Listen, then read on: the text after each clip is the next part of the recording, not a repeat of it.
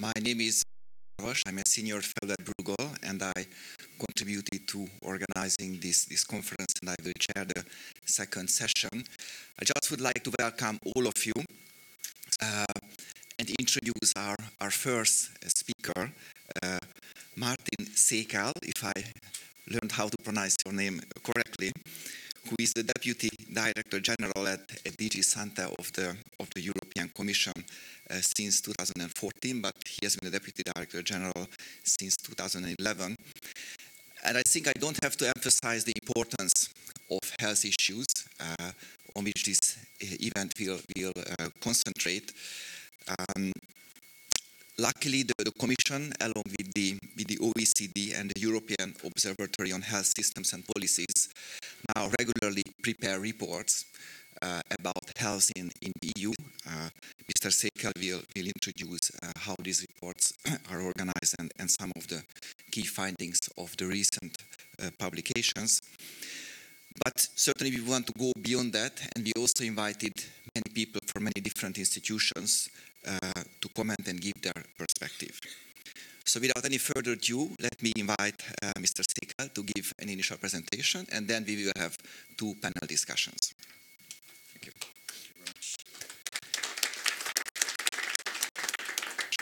Thank you. I understand the presentation is loaded, so I just need to, okay. So, good morning.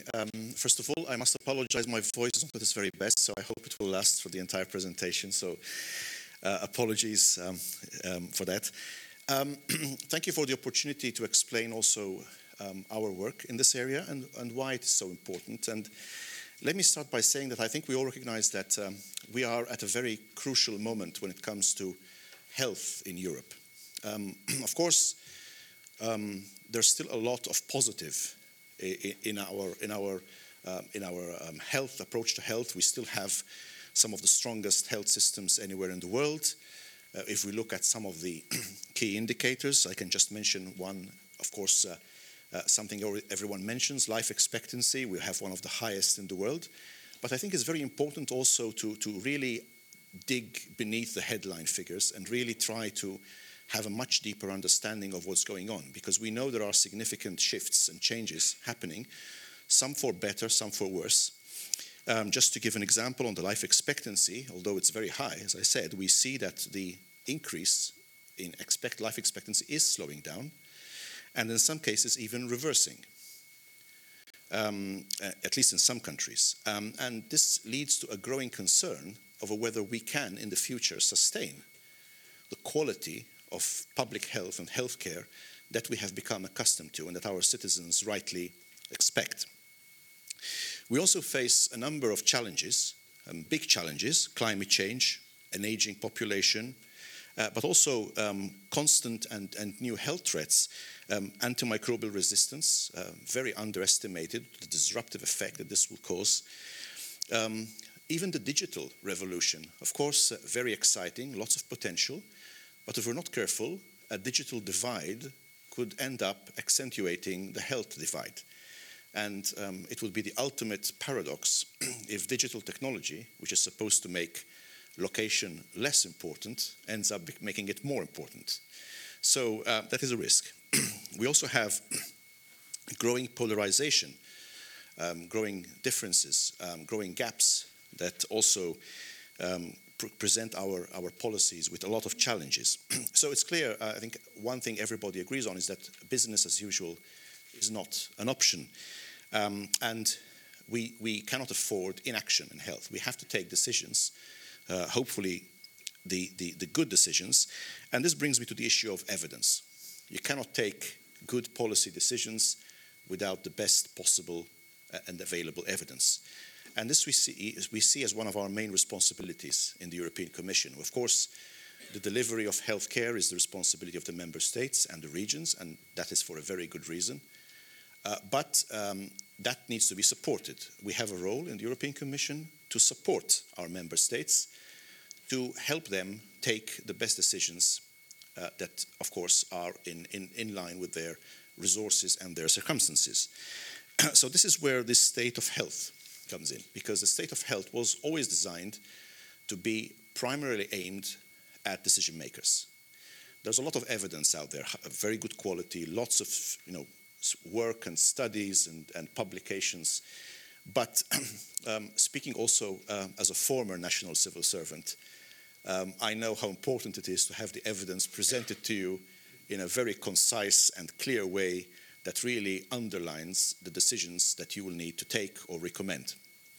And that is something which is not always easy to do when you're faced with hundreds of pages of academic, high quality, but very, let's say, complex analysis that needs to be boiled down to the essential messages. And this is why we're very grateful for the cooperation from our colleagues in the OECD and the European Observatory, who will be here today as well. And their collaboration is extremely useful. So we see the state of health as an infrastructure at the service of policymakers and policy influencers. And indeed, this was one of the main areas of work in the past 5 years. It's a legacy we intend to continue to build upon. So I will start by, first of all, to briefly introduce the cycle and outline the main conclusions from our companion report before we go a bit deeper into the analytical work on the state of health and also the opportunities provided by digital tools, which I understand will be the subject of 2 panel discussions this morning. So what is the state of health in the EU?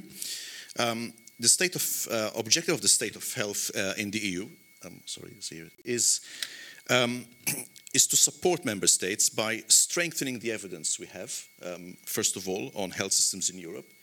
Our aim is to build an infrastructure, as I said, to present health system information, expertise, and very importantly, best practice. It's not enough to just point out the situation, but also to point out how these situations could be addressed. The European Union is, or should be, a community of practice.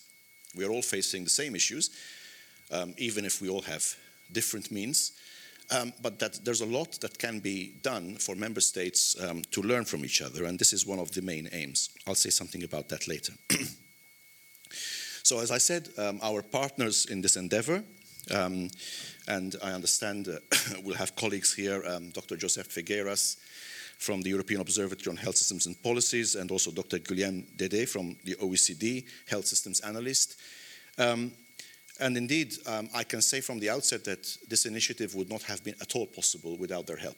I mean, the expertise they have brought into this work has been absolutely indispensable. So I would ask you very much to see this as a very much a joint endeavor between our 3 institutions. And we have, I think, very complementary strengths. And the role of the Commission, the OECD, and the Observatory, I believe, are very complementary. And also, another thing to point out is that we wanted to find the right balance in this exercise between having, of course, something which would be applied to all member states, but would also respect the specificity of member states. You cannot just propose one-size-fits-all approaches in health. It will not work. Our member states are very different in many respects, but they all face very similar challenges, and they all have access to the same toolkit. In terms of financial programs, in terms of other policy measures. And so it's very important also to find the right balance between addressing all the member states together, but also recognizing that they need also some country-specific advice and analysis.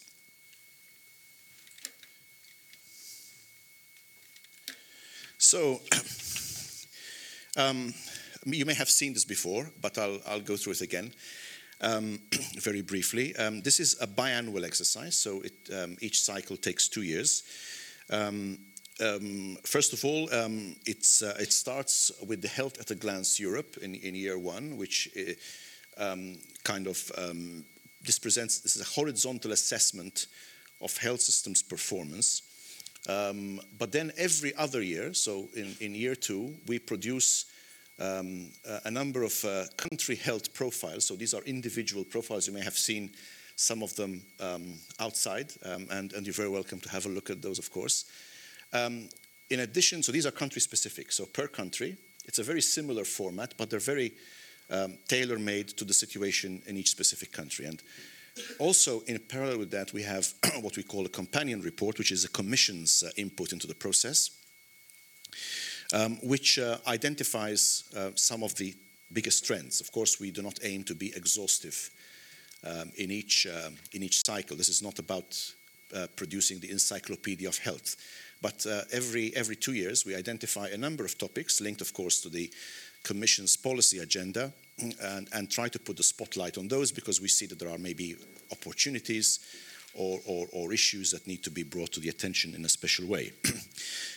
We also have the possibility, but this is, of course, completely voluntary, to have what we call voluntary exchanges with the member states.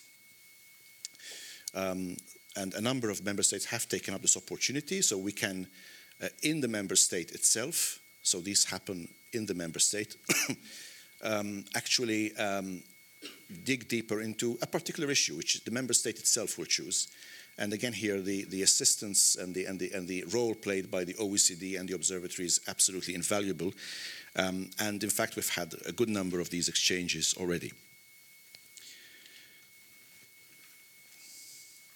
So, of course, the starting point for our work is the Commission's policy objectives in the area of health systems, which is basically that we aim to ensure that we can achieve effective, accessible, and resilient health systems in the EU. We base all our work on health systems on these three principles. And this is, in fact, one of the main lessons learned also from the aftermath of the financial crisis, that our health systems were often under severe pressure and often failed in these three dimensions. So we base all our analysis on these three aspects, which we believe characterize or should characterize a good health system, a robust health system. It should be effective, deliver what it's supposed to deliver, of course. And it's not just delivering treatment. Health systems should deliver much more than just treatment, of course. They should be accessible. It is a distinguishing feature of European health policy that we do not just aim to offer the best possible healthcare, but the best possible healthcare for all. This is, I think, a distinguishing feature of our approach in Europe. And one thing we learned particularly from the crisis was that our health systems need to be resilient. They need to be able to adapt to shocks, which can be predictable or unpredictable.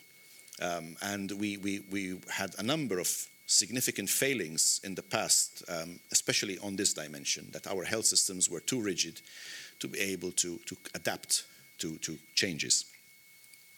So let's move on quickly to some of the key findings. I just highlight the Commission's companion report, which draws a number of conclusions. But let's go straight to some of the big trends. And I think it's the next slide. So the 5 big trends, I mean, there are, of course, many, but these are 5 we wanted to highlight in particular. 5 big trends that are happening and that are indeed transforming our health systems. The first challenge we take note of is the issue of vaccine hesitancy. Some of you might be surprised why we highlight this so much. It is indeed one of the biggest threats health systems face. If you look at the increase in life expectancy over the past 50, 75 years, much of it can be ascribed to 2 things: sanitation and vaccination. That accounts for the bulk of the massive increase in life expectancy that we have managed to achieve, not just in Europe, but globally. And this is often underestimated. You know, people underestimate the contribution that vaccination makes and just how much of a important pillar it is. It is at risk. We face, in some countries, not in all, but in some countries, plummeting vaccination rates. It's very often been ignored, even among health professionals. themselves, not sufficiently promoting what they know, is perhaps one of the most effective public health tools where, of course, vaccines are available and exist. We also need to ensure that we continue to improve health literacy. It's shocking, for all the sophistication in our societies, the degree of health illiteracy there is.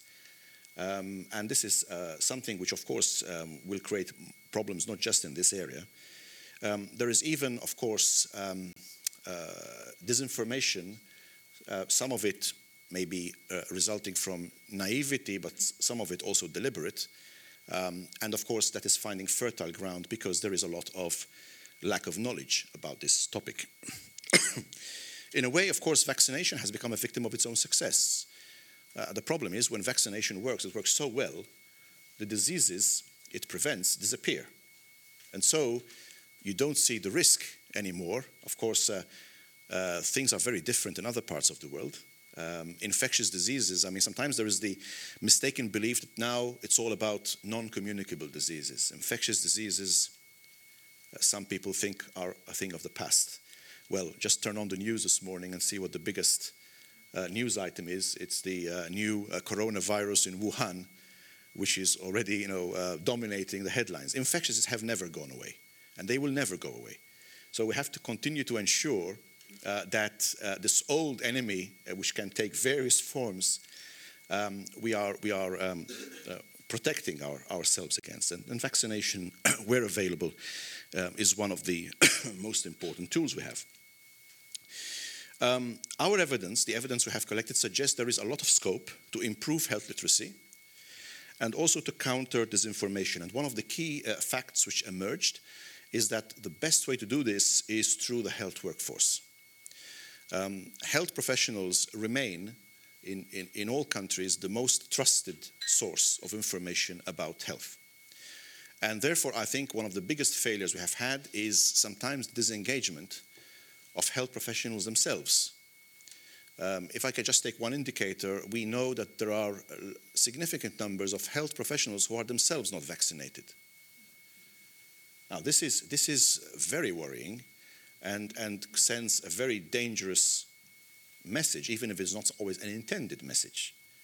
So this is something, obviously, we would want to prioritize, and we are recommending member states to prioritize. Second conclusion, digital transformation, another big thing which is happening. This is, and the key word here is transformation. A lot of people think the key word is digital. The key word here is transformation, because digitalization of health is not about doing digitally what you would normally do in a more traditional way. I mean, if you talk to health professionals, for example, one of the most common complaints from doctors and nurses is that they say they are being reduced to data entry operators, which is true in many respects. When we go to our doctor in the clinic, they're busy entering a lot of details about us, and that takes away precious time from the communication with the patient. But that's not the aim of digital. Digital is about transforming. It's about, for example, moving away from the hospital-based model to a patient-centered model, having better follow-up, being able to monitor patients independently of location and give them the best possible advice in real time, if possible. It's about supporting professionals in their work, how you can make use of artificial intelligence and big data approaches to really provide support for professionals. This is a radical transformation, or should be a radical transformation. And also when it comes to in the issue of health promotion and disease prevention, there is sometimes the mistaken belief that digital is just about hospitals, about treatment. If you look at prevention and primary care and also how the integration of care, all this can be greatly transformed and facilitated by digital technologies. Now, as I said, however, we should not forget the key element here is transformation. This is not about just spending money on the latest technology or the latest gadgets. Without a complete different approach, a lot of this will be very wasteful expenditure. We know from past examples like imaging, that if you do not have very good criteria for deciding who needs to be scanned and who doesn't, you will have a lot of over expenditure and waste of money.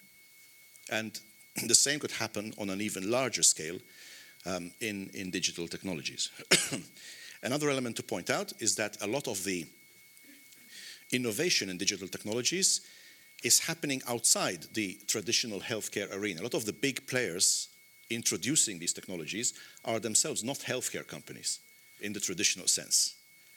So you have the big tech giants, IT giants, they come from other angles.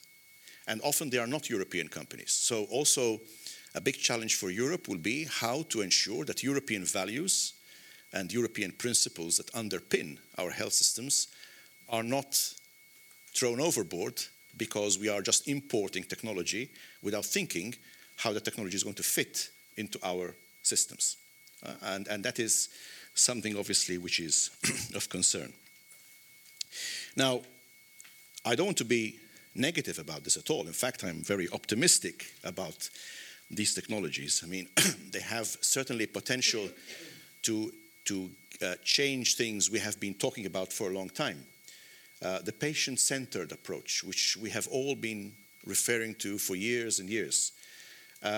This has always proven to be difficult because ultimately, a lot of the treatment options we have today are in hospitals.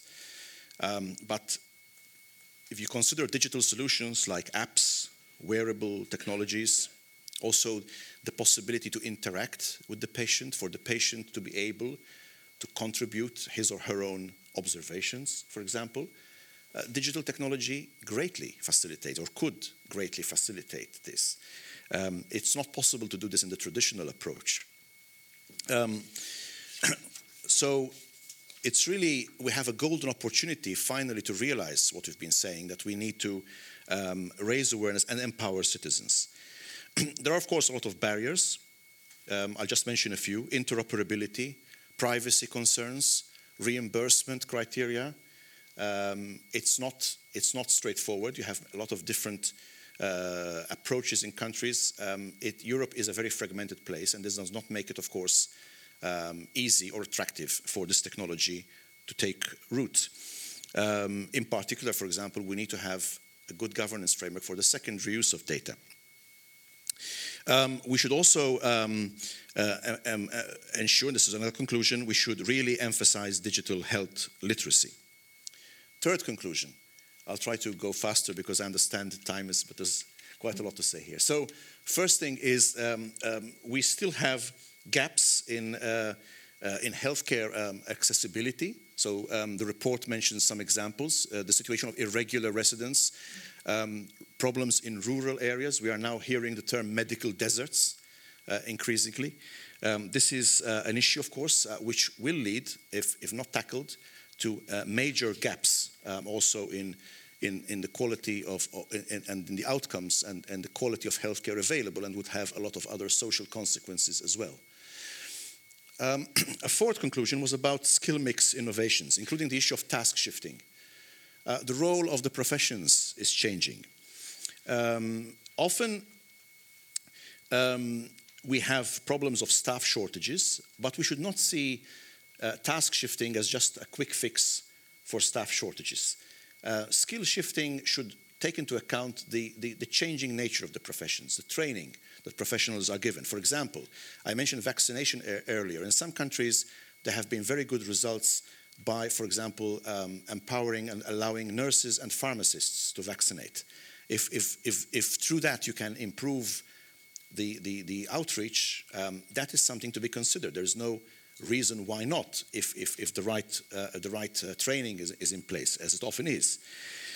So we have a number of examples, positive examples of task shifting among health workers across the EU, and this is something obviously which we will continue to monitor, and there are many best practices in this area. However, any change in roles often creates challenges to traditional hierarchies, and that it does lead to tension. And therefore, any such shift needs to be accompanied by adequate education, training, active involvement of the organizations involved. And I repeat, it should not be seen or presented or driven by, for example, things like cost-cutting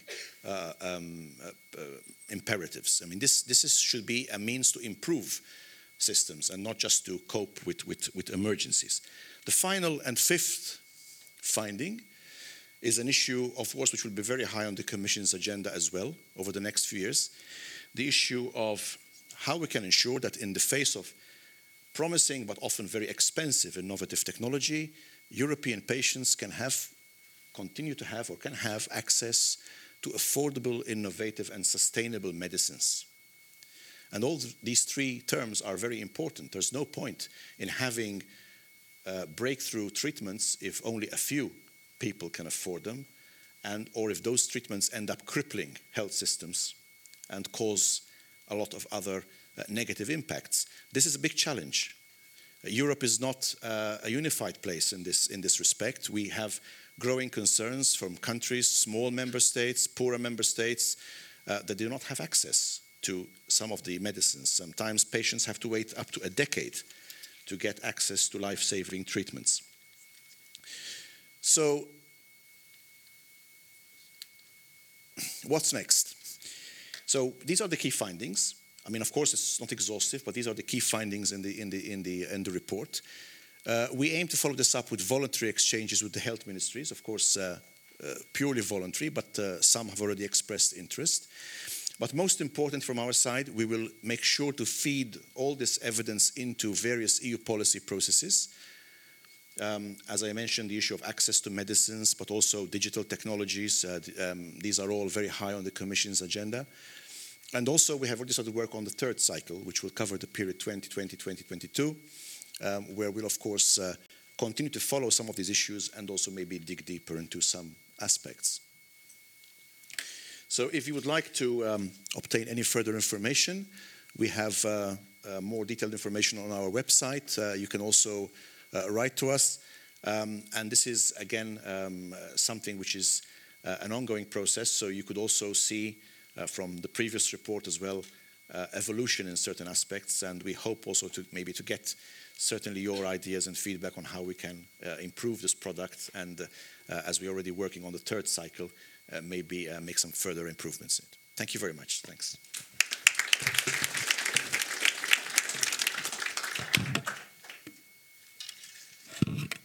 Thank you very much, Mr. Seeker, for this very nice and comprehensive and informative overview of the state of health cycle in the EU and the 5 key areas that the recent Companion report has emphasized. I would just like to introduce briefly Caroline Costons, who very kindly agreed to chair the next session. Caroline is the director of EuroHealthNet, which is the European Partnership for Improving Health, Equity and Well-being. And she has been working on health-related issues for many, many years now on EU health policies, health inequalities, regional development, sustainable development, health promotion, and many, many others. So let me pass the floor to you immediately. Thank you very much for accepting to chair this session. Thanks a lot, Solt. Thank you. And can I please ask all of the panelists to come to the floor here and take a seat? Thanks for the nice introduction. For those of you who do not know EuroHealthNet, we are indeed a partnership of mainly national public health institutes and regional health authorities. And we were actually very happy to support the Commission and the OECD and Observatory in helping to disseminate the evidence in various countries. So only last week we were in Italy, in Bari, where we helped the ministry and the Puglian region to present on the findings and on the inequalities in Italy and on the high out-of-pocket payments. And they really took it up, and it's important to see that how member states can work with this evidence. And we will be further supporting events in Sweden and in Finland and in Greece. And I heard there are other events to further disseminate and work with the outcomes. So the purpose of this session is to further get an idea of the state of health in the EU. And I'm delighted to have all the panelists here. And we would like to further look a bit more in detail in the country profiles, because there has been a lot of work by the OECD and Observatory to look at the situation in every country, and did also a cross-country analysis. So I would like to give the floor already to two colleagues. The first is Guillaume Dédé. He's a policy analyst and health economist of the OECD. And together with Josep Figueras, director of the European Observatory on Health Systems and Policies. And I would like to ask you to further elaborate on the presentation of Martin by giving the facts and figures. Guillaume, would you want to start? Yes. And there is also a PowerPoint presentation that I assume is somewhere. Would it be possible also to get the point? I hope. If there is.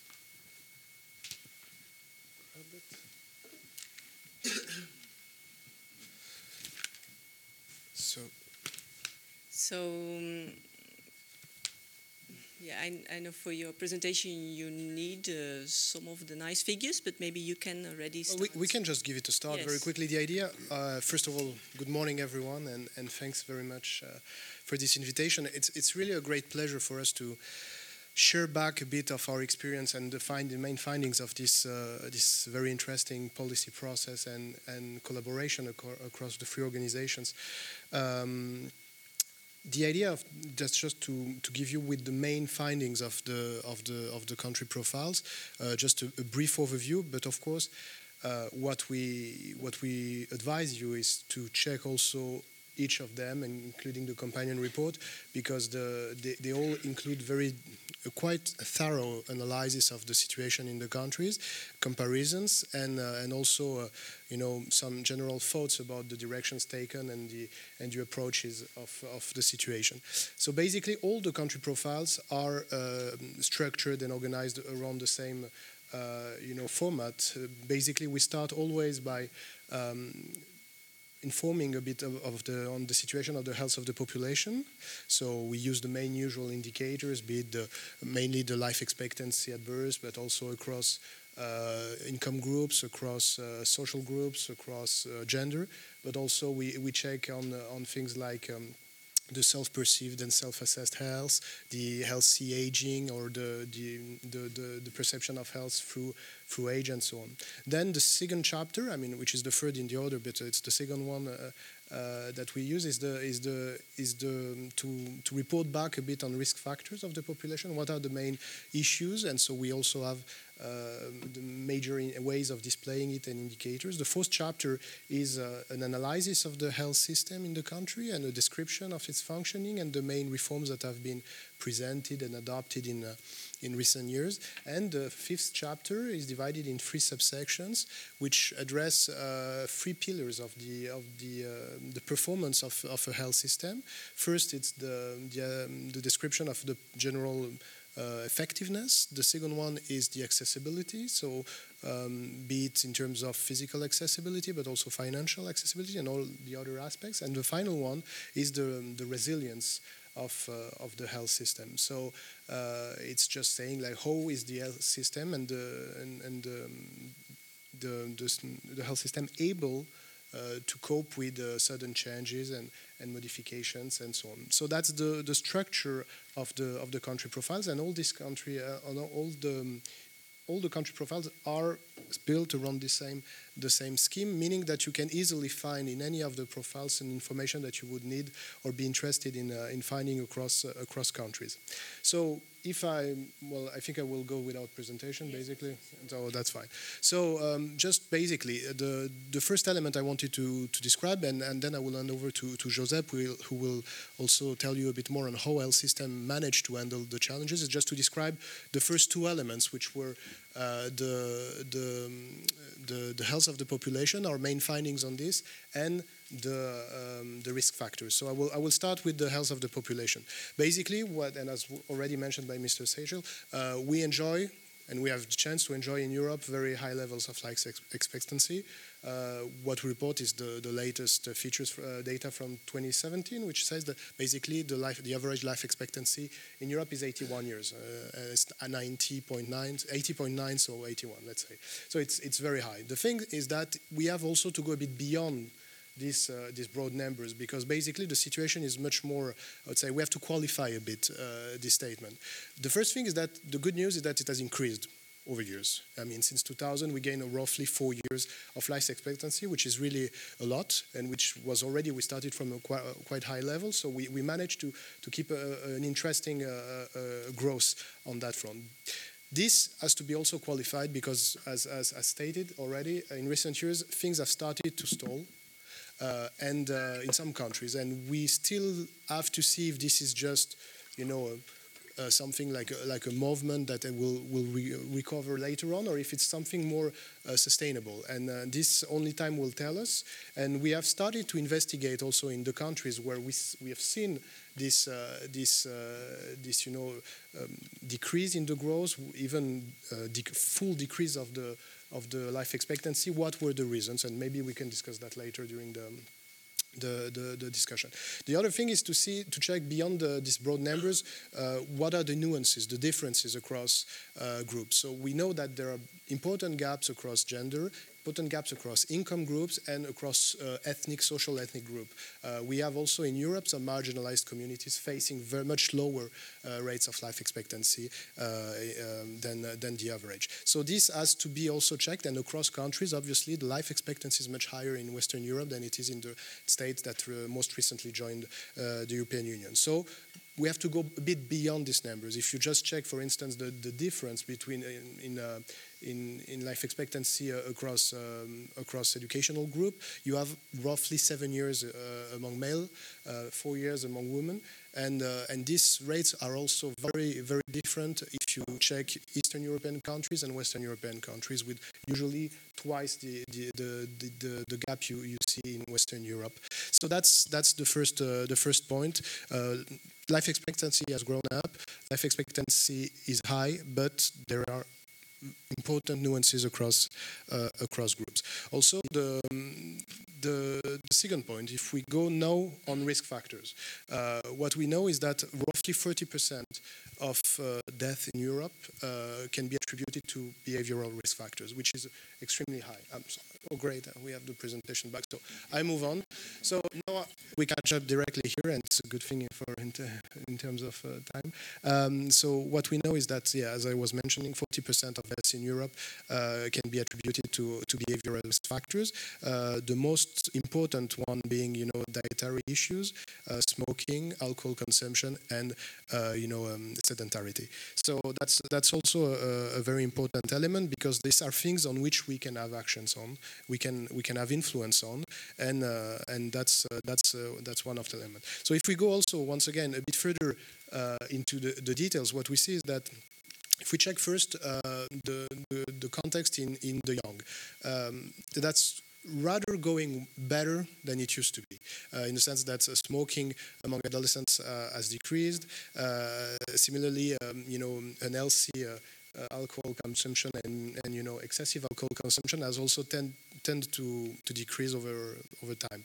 But this also, same thing, we have also to dig a bit further. There are some countries that are extremely well performing, and others for which we see less good results. And it's not in that case, in the risky behavior among young, there is less of this divide between West and East of Europe, because as you can see, for instance, the highest level of binge drinking behavior among adolescents is in Denmark, which I've lived in Denmark for years, so it's something I've seen firsthand, but that's something that you would not have expected, like empirically, as a first thought. So if we move on to adults, also similarly, alcohol consumption is is a very, very important issue, a public health problem. What we know is that roughly today, on average, Europeans consume 10 liters of alcohol per capita, which is quite high. Same thing, we have also important nuances and variations across countries, with here a more clear gradient west-east, but same thing, we also have to analyze in a country like France, which is at 11 liters per year roughly, you have also an important difference across regions and so on. So things also have to be checked and looked a bit more in details to have a better picture of things. And similarly, you have also binge drinking, so excessive alcohol consumption over a short period remains an important issue, more particularly among men in Europe, as you can see on the small graph on the right.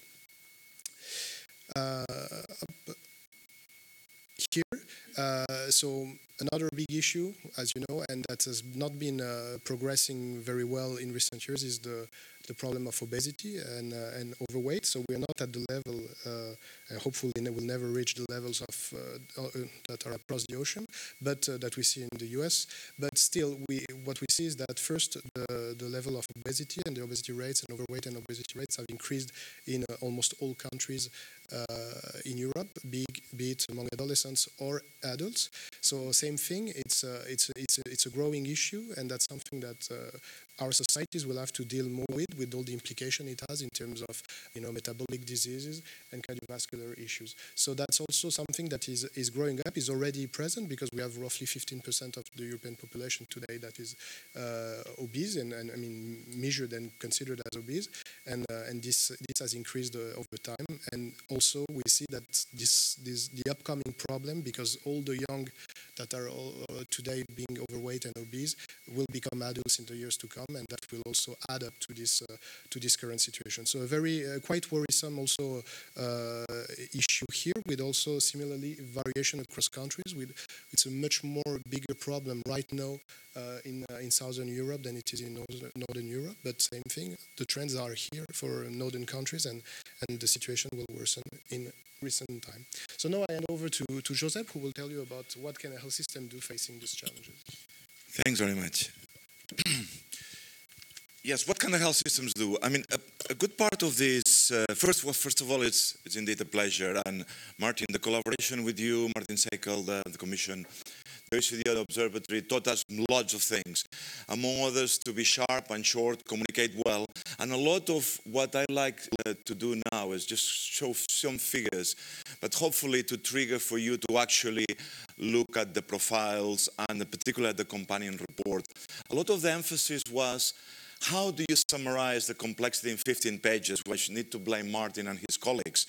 It's some of the biggest pain we have had, right, at the OECD and the Observatory, because, we're specialized in writing long reports and deep analysis, but they were very extremely tough with us, no more than 15 pages. It has to be said, though, that when we asked them for comments on our template of 5 pages, we got around 50 pages comments, so of things we needed to add. But then both the Commission, the OECD, and the Observatory were very, very rigorous and managed 15 pages. And that's painful because there's so much nuance that you want to put in there.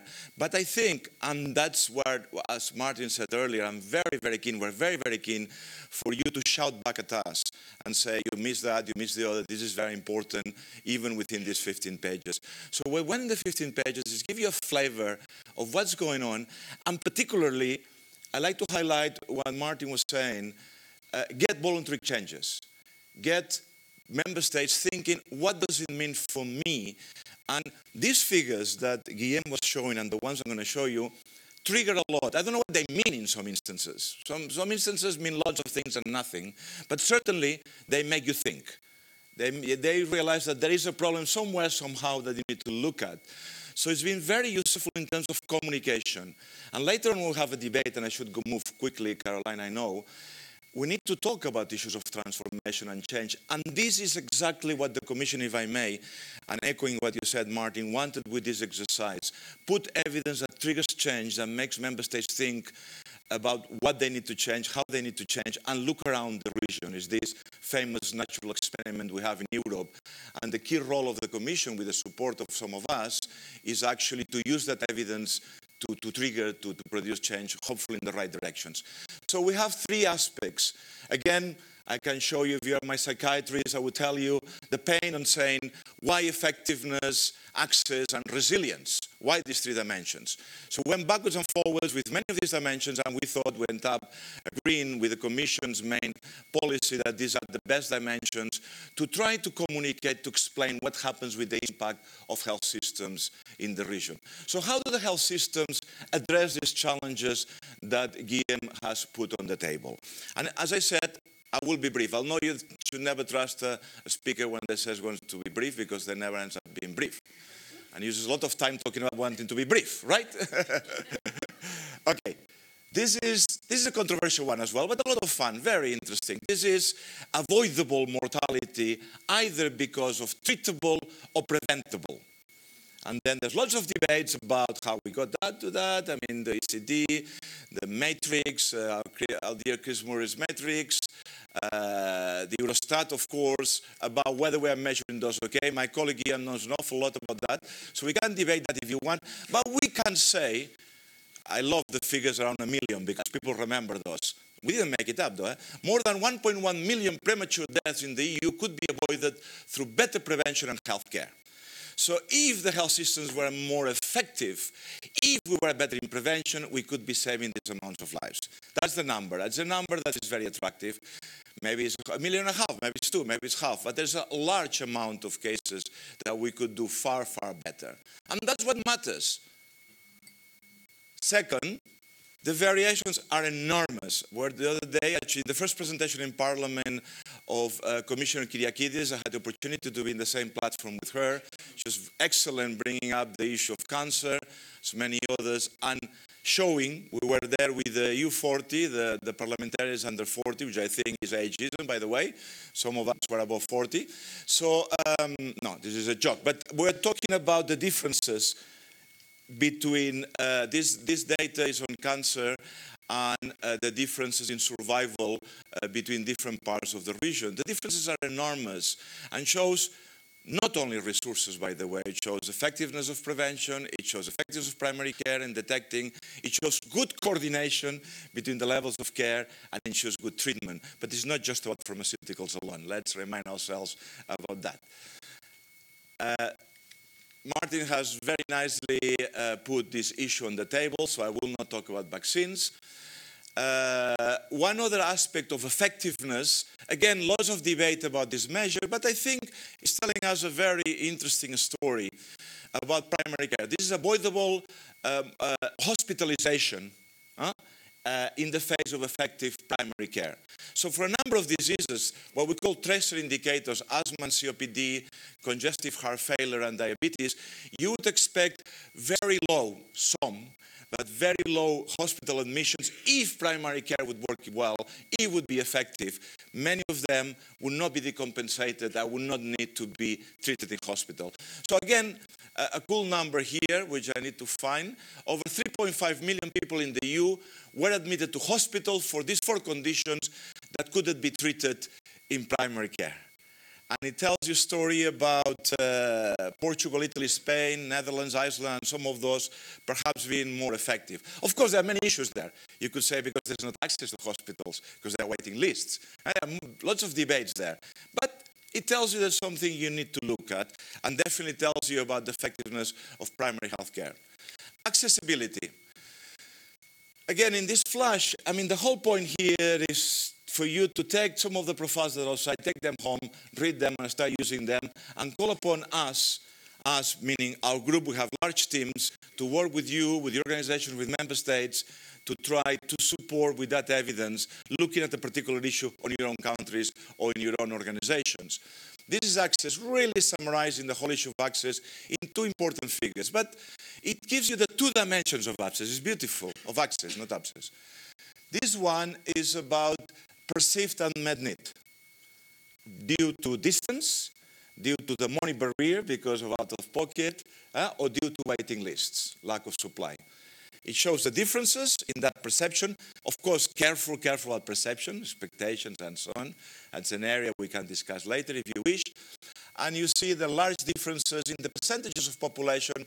It's around more than 10% of low-income people in some EU countries report unmet care needs. It's an important element. Actually, a good part of this exercise, as Martin Sekel already highlighted, is been to do more work on access and to look what are these barriers to access and how can we address those. And we can talk about the policies in a minute or later on in the debate.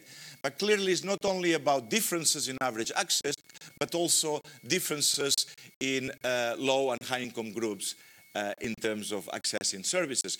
The one that now has been developed, and it's a very useful one, is the catastrophic spending. Don't know how familiar you are with that one, is the concept of financial protection. It's not only that a money barrier may not access health services, not allow you to access health services, but if you decide to pay out of pocket, you can end up going into catastrophic expenditure, using your available income at home to actually buy for services and denying other kinds of goods you can buy with this income, like food or many others. So it's a high percentage of disposable income, I'm finishing, used on that area. And of course, there's a clear correlation with out-of-pocket payment. I don't have to remind you here that out-of-pocket payment is an issue that we need indeed to address and is still very high in member states. The last two figures, again, are a bit convoluted perhaps. No, not convoluted actually. We managed to summarize an awful lot of evidence in these basic figures. So let me just spend 1 minute on this one. Treatable mortality. Remember I was talking about treatable mortality? So mortality that should not happen in the presence of effective healthcare services. It's in the vertical axis. So you have Romania, Latvia with high levels of treatable mortality.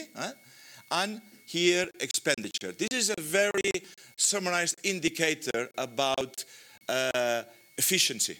So we are now in resilience, the ability to respond to challenges, to challenges such as the crisis, aging, challenges in the reform of the health system. So that's one of the indicators of resilience as inefficiency.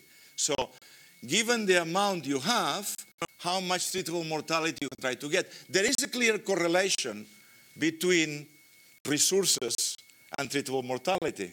However, and this tells you an awful lot of stuff, these countries with the same low level of treatable mortality spend huge differences in expenditure.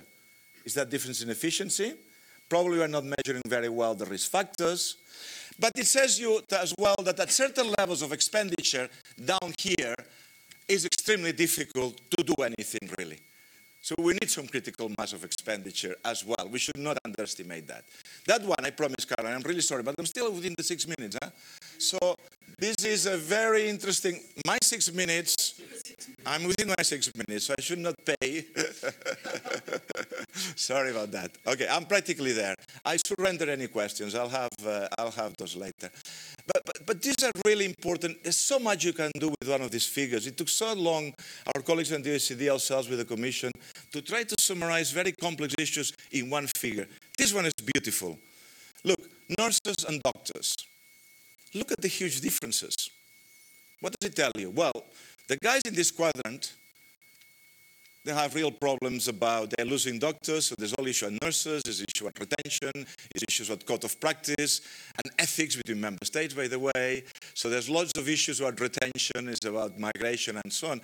But also here tells you that there's a lot of unclarity about the best mix to provide services. Even if we're so unclear between doctors and nurses, imagine when you go through the other levels. And Martin Sekel has put already one of the trends, the skill mix, as one of the areas that we need to be working much more in depth. It's a shame, but I have to finish.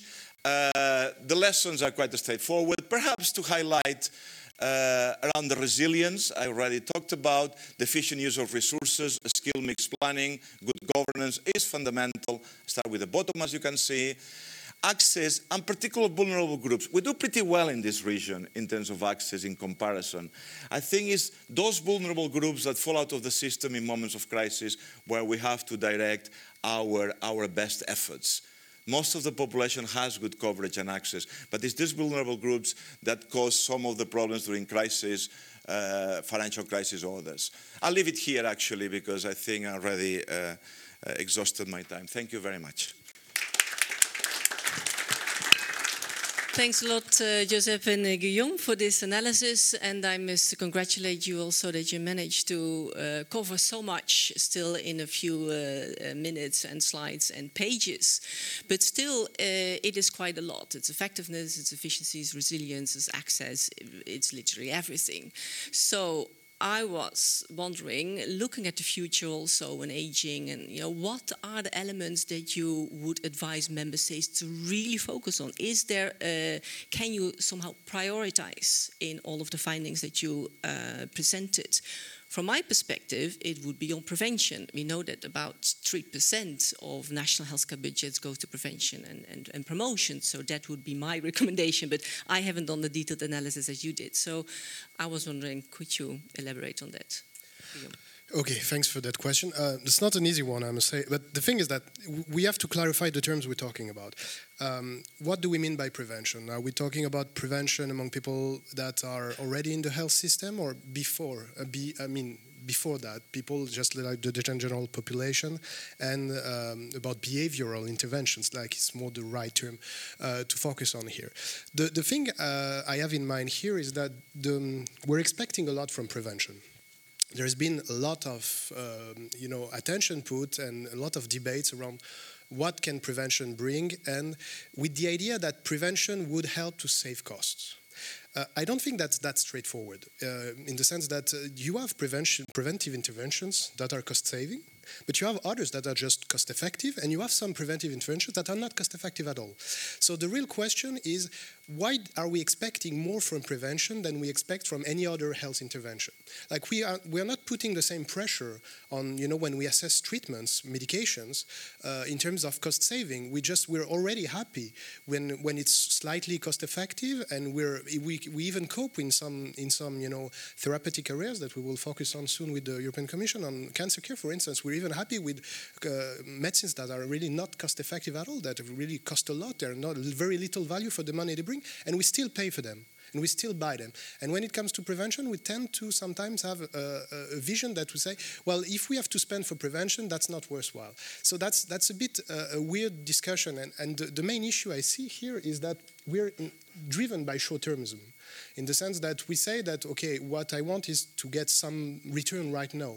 And when I invest on a medicine, at least I see that I'm treating. I can have numbers. I can have figures. I'm treating X number of patients. I'm gaining X years of life, maybe, hopefully in good health. When it comes to prevention, it's much more fuzzy. We have to invest in the medium long term. So the real question I'm having is that, I think that prevention, and mainly behavioral interventions, which are much beyond what health system can provide, and I think in that sense, investing more in education and also brings as much to health than what health system can bring, is the real option and way forward. But that's more behavioral rather than a preventive action. And the last thing I would like to mention here is when we refer to prevention, we tend to. I'm sorry, it slipped out of my mind immediately. It's just like, but. It's very clear, the point that you made. Yes, yeah. And I would like to add that from WHO data, it has been calculated that about 10% of health inequalities can be referred to health systems. So health systems can cover about 10% of the reduction of health inequalities, while other factors like living and working conditions and so on, social protection, that make up of the other percentage. Joseph? I mean, it's the usual suspects, Caroline, and then let me just give me 30 seconds. It's the usual suspects. I mean, we've seen, in addition to prevention, of course, I mean, the SDGs is historic opportunity now, and you see that how the Commission and our new President has been very, very good at bringing the SDGs on the table. I think this is a historic opportunity, and it sounds grand, but it is grand, actually, to make a difference because of what you just said. Within the health system is the usual suspects. It's effective primary care, makes a huge difference. I mean, if you had with a few minutes, we can go and analyze some countries around that. The other usual suspect is, of course, integrated care. We still have an issue with financial protection and vulnerable groups, and there are substantial inequities, not as much as other regions in the world, but there's far more we can do there, and this is escaping even the Nordic countries that are particularly obsessive and trying very hard on inequalities. But you know what it all boils down? It's so boring and sad. It all boils down political will, transformation processes, communication, communication, and communication. And ownership. So if I now go through and think through with my colleagues no more than I do, what worked well, even in health promotion, has been always linked to particular individuals with a huge political will, prepared to go there, transform the system. Of course, at certain levels of non-sustainability, of lack of resources, but that's what's made the difference. You know, how do you look outside the region? Take Turkey with all its problems, or Mexico when they managed to install coverage. What it was, individuals with names and surnames that managed. Actually, the former president of the Commission, now he's not president anymore. We can say, used to say something, which it always sticks in my mind. He used to say, politicians will know what to do. What we don't know is how to get re-elected after we've done it. So it is this element which explains a lot of that success. Of course, there are issues of governance, transparency. So a lot of the work, and I'll conclude here, is on sharing, and this is again another area we learned from our colleagues in Santé and DG Research, which are finally, I think, putting funding to transformation implementation, is how do we exchange good practice in transformation and change. And this new division that works very closely now with Santé, SRSS, the support division, is trying to do with Santé very closely how you support change in member states. With that information, with those skills, with those bottlenecks. Yes. Thanks for that. So let's now move on to the next panelist and the European Court of Auditors, because only recently in December you've published an audit report on public health policies and public health work by the Commission and Member States. So I would like to introduce to you Joanna Cocotte, and she's an auditor at the European Court of Auditors. The floor is yours, and you can take the microphone. Thank you. Good morning, everyone. My name is Joanna Cocotte, and I'm very grateful for being invited to your event today to talk about the role of audit institutions at national level, but also at the European level. I work as an auditor in the European Court of Auditors, and yes, indeed, recently we've published a number of reports in public health. One document I would like to talk to you about is an audit compendium in public health. Is a document, a report that synthesizes 23 audit reports published by national supreme audit institutions. It also mentions our own reports on cross-border healthcare access. And we, over the last 2 years, we produced special reports on air quality in the European Union, on antimicrobial resistance very recently as a serious threat to health, and also in 2016 we had an audit on the EU framework for dealing with serious cross-border threats to health. The compendium, as I mentioned, synthesizes the work of national audit institutions. We have 23 national audit institutions contributed. This document has only recently been published. That was December 2019. So it is publicly available, but is being translated to all EU languages at the moment and will be then officially disseminated to all our stakeholders. And this compendium has been grouped, the audits have been grouped in 5 thematic areas in public health. First one is prevention and protection. Then the second one was access to healthcare, including cross-border access to healthcare, the quality of healthcare systems. And then the fourth one was about new technologies and e-health, so digitalisation in health. And then finally, the 5th thematic area was on fiscal sustainability and of public health services.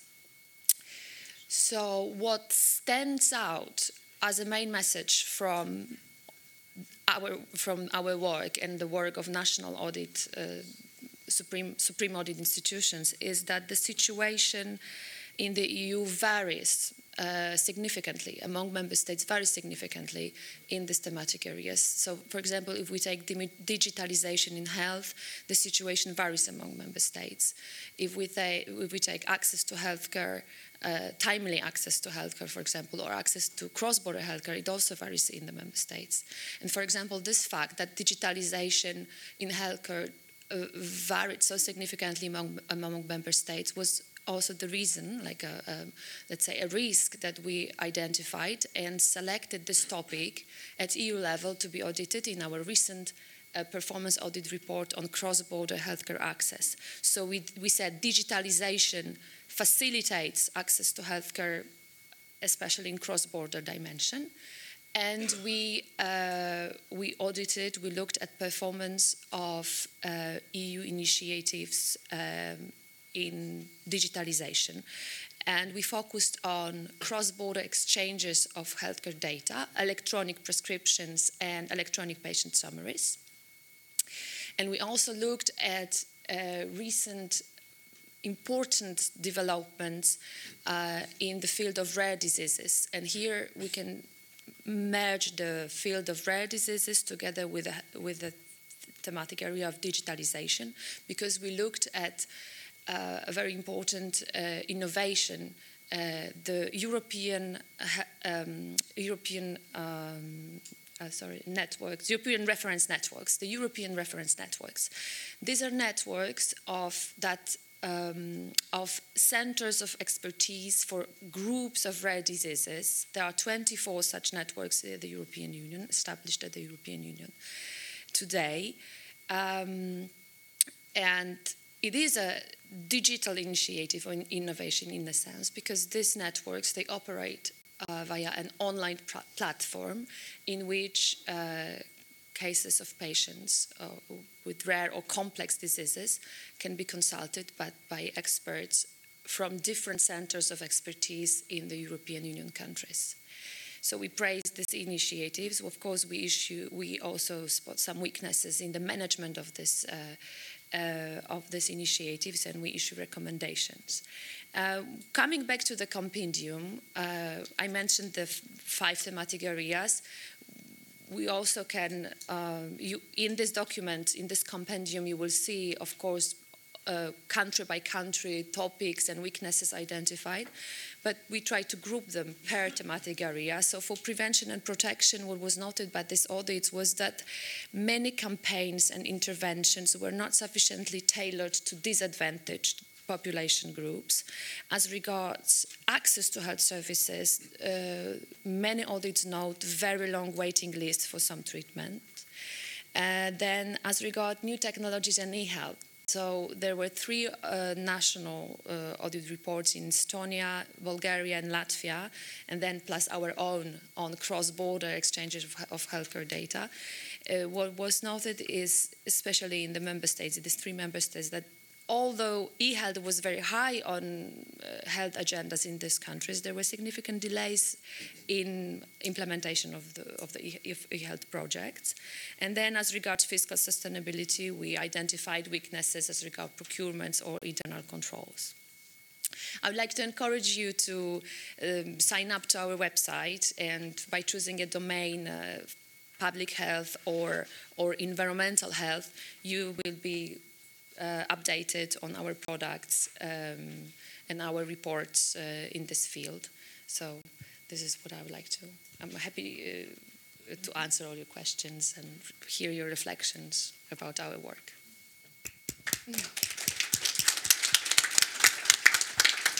Thanks a lot, Joanna, and I will open the floor for questions, comments later after all the panelists have spoken. So I would like to thank you for that. I actually had a look at the compendium report. I'm quite impressed because what I liked of it, that it really looked at measures taken, policies implemented in member states on public health. And then you give your analysis of that. And I was wondering, how is that going to be taken further by the Commission or by member states? I mean, also from the previous audits you mentioned on air quality and AMR, what are the lessons learned of the uptake of it, and what can we expect from this public health audit? Well, when we draft our special reports that report on results of our audit work in a given domain, we list our observations, but we also issue recommendations. And for example, when it comes to our recent audit on cross-border healthcare access, all recommendations issued by the European Court of Auditors were accepted by the European Commission, and they are being currently implemented. So this is what's happening after our audit reports. When it comes to the compendium, I think what stands out from this report is how important public health is for audit institutions, for ensuring better management of healthcare systems at the country's level, but also at the EU level. That's more us.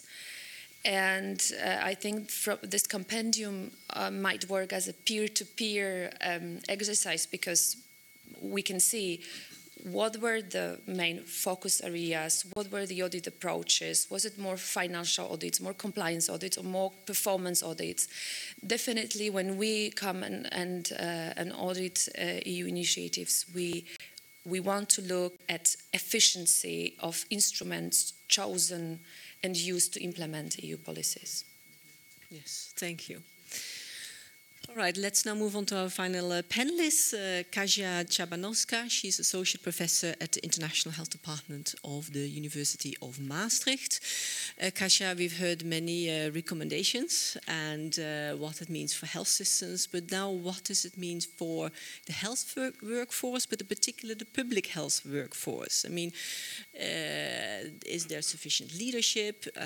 What about the capacities in order to tackle all of these challenges? Kasia. Thank you, Caroline. I'm really glad that I can speak to this audience, and I hope that my conclusions or my comments will resonate with things that have been mentioned by the panelists. And one of the reoccurring themes that we all could have noticed was a gap, which was often accentuated. Yes, that we are still dealing with a divide and that we need transformation. And I would like to quote Professor Michael Marmot, who said that this is our moral imperative to act on social determinants of health, which actually contribute to this divide. But not only, I still would like to quote one more person, Richard Horton, who said that public health leaders nowadays, those who sit in parliaments, are actually divorced from public health benefit. And it is the time now to act, to have courage and act. So the problems, the areas that have been highlighted by the reports actually really deal with public health issues, and public health as the science and art of promoting health and preventing ill health through organized efforts of society, yes, would never happen if it is not for workforce, for people who stand behind it. And who are those public health workforce? So we can talk of those who deliver directly public health services, yes, in their work and the core public health workforce, and those that have some of the activities in their daily work, yes, devoted to the delivery of essential public health services, and this is wider public health workforce. And who these people are and what kind of capacities they need. If you read the literature, these are the people who, apart from public health knowledge and skills, they need to have political savvy and they need to have leadership qualities. There is a very interesting publication on the talents of public health leadership, or what kind of skills they need to have, and this is systems thinking, policy analysis, entrepreneurial orientation, and of course transformational ethics and leadership. So this is what you can find, but on the other hand, when you want to find out how much money is spent on the development and support of public health workforce, you will not find any indicators. So the closest would be this 3% that is spent on prevention. that can also explain whether they are supported. But they are not supported. There are a lot of studies that talk about health workforce development and planning. But specifically about public health workforce development and planning, we can't find anything. And we don't know how many of those we train. What is the enumeration? Are there databases where we can really know who they are and how they can be used? So what about the leadership? Yes, now what is public health leadership? So as you can see from the discussions, we need a radically different type of leadership that is involving many actors and many sectors, that is horizontal, that is collective, and that is democratic. So we are not looking at individual figures unless these figures are able to initiate collective actions and bring different stakeholders who contribute to benefit, public health benefits of the populations. And actually, we can say that a public health leader is someone who actually is unknown. But when his or her goal is achieved, then the people can say, we have done it. So the leadership is to bringing people together with the individual end user in focus, translating the knowledge into the language of those end users, with the patient or individual in the center. And in order to achieve this type of leadership, we also need to rethink science, bring science closer to the society. And as Joseph said, communicate. Yes, but these are different communication means. Yes, how to talk to younger generation, the so-called Gen Z, who are digital natives. Do we use the same operational system as they use? Sometimes we fail because we still are in old Windows talking to those people, right? So this is the new type of leadership, and I think it works very well if you look at different achievements of public health. Convention on tobacco or some other things, and even the collective work that you have presented today. And now going to leaders, public health leaders. That was leadership, and now individuals. Yes, what do they do and what do they need? I would like to share with you one of the works that we have been doing together with the Coalition of Partners. We have developed a special competency framework for public health workforce. The competency framework that shows we can't work in silos, but and not in disciplines, because we have to work across disciplines to deal with this cloud of skepticism that does not allow for vaccinations, for instance, or the separation that we experience, also a divide from inner meaning of people with the results that now are produced that nobody wants, like environmental waste, for instance. Yes, so how do we deal with that? Bringing the competences in the interdisciplinary, interprofessional way. So the framework that I mentioned has something like science and practice, meaning these are public health areas like methods, epidemiology, statistics, and also public health law, policy and ethics, and One Health and security. Then we have communication and collaboration, where we have public health leadership, culture, advocacy, the areas that are extremely important, and system thinking. And then we have something like performance and delivery, which is management, governance, reflective, ethical practice. So this framework is highly recommendable to help public health professionals work together. And then who they are, yes, who these people are. So these are the people who are networkers, connectors. There are specific talents that they show. Those who can shape and organize the reality, who know and can interpret. And these are those who can strategize and deliver public health interventions, and who can initiate broad, interdisciplinary and intersectoral networks, and finally those who deliver the interventions for public health benefit. But we need to support them. We need to know how many, who they are, how they can work together to bring public health benefit. Mm-hmm. Thanks, Kasia. I wanted to, why not?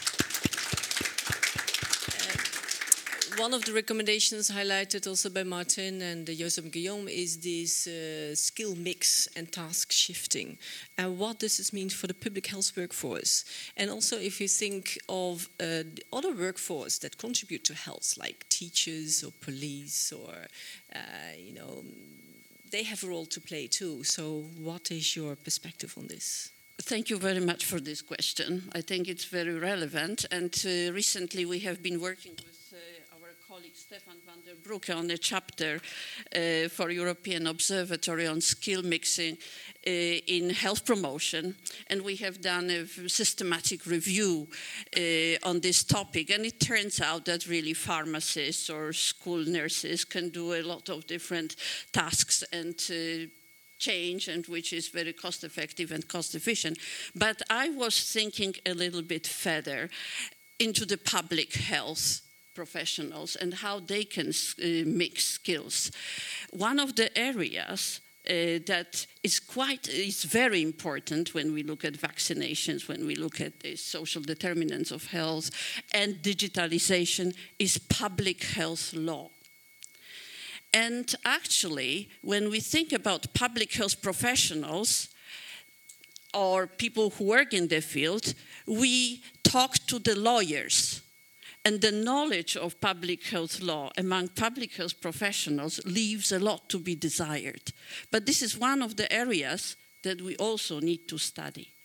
And there are 5 public health law services, yes, that is a framework, which actually should be taught early in the curricula for public health professionals, which deal, for instance, with the surveillance of public health policies. And when we talk about vaccination, yes, when we talk about road safety, when we talk about digitalization, obesogenic foods, then public health professionals can do that instead of instead of lawyers. That is very expensive.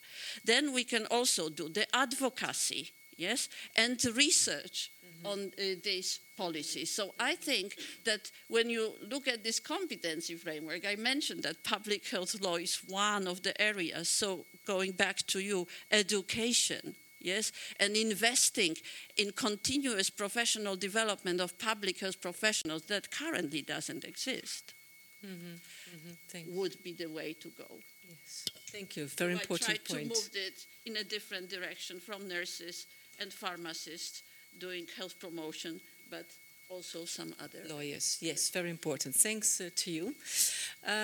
Now I would like to ask Martin to reflect a little bit on all of the comments and the contributions by the panelists. And I was also wondering, I have a specific question for you, is to what extent you feel that in this new period, like that the semester as primarily an economic and fiscal tool, is now going to become a more important tool to take further health policy also with member states. As we know that van der Leyen has very much societal well-being is very much also important to her in addition to prosperity and economic well-being. And the semester is supposed to also embrace the SDGs, so there are opportunities. So I would like to hear your reflection on that too and on what the other panelists have mentioned. Yes, thank you. I think actually this is the heart of the question. First of all, I think this semester has proven to be an invaluable tool. I know initially in the first years, especially when we were in the, let's say, depth of the financial crisis and the most critical phase where the emphasis had to be on survival and basically keeping countries afloat.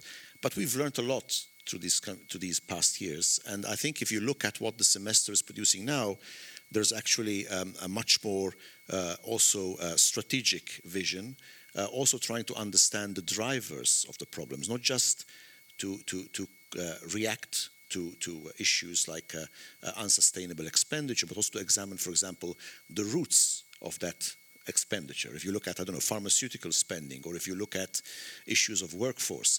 And you will see, I think quite clearly that even in the past years, there's been increasing emphasis on things like prevention, like health promotion, like primary care, integration of care. So this has been a very important. Why?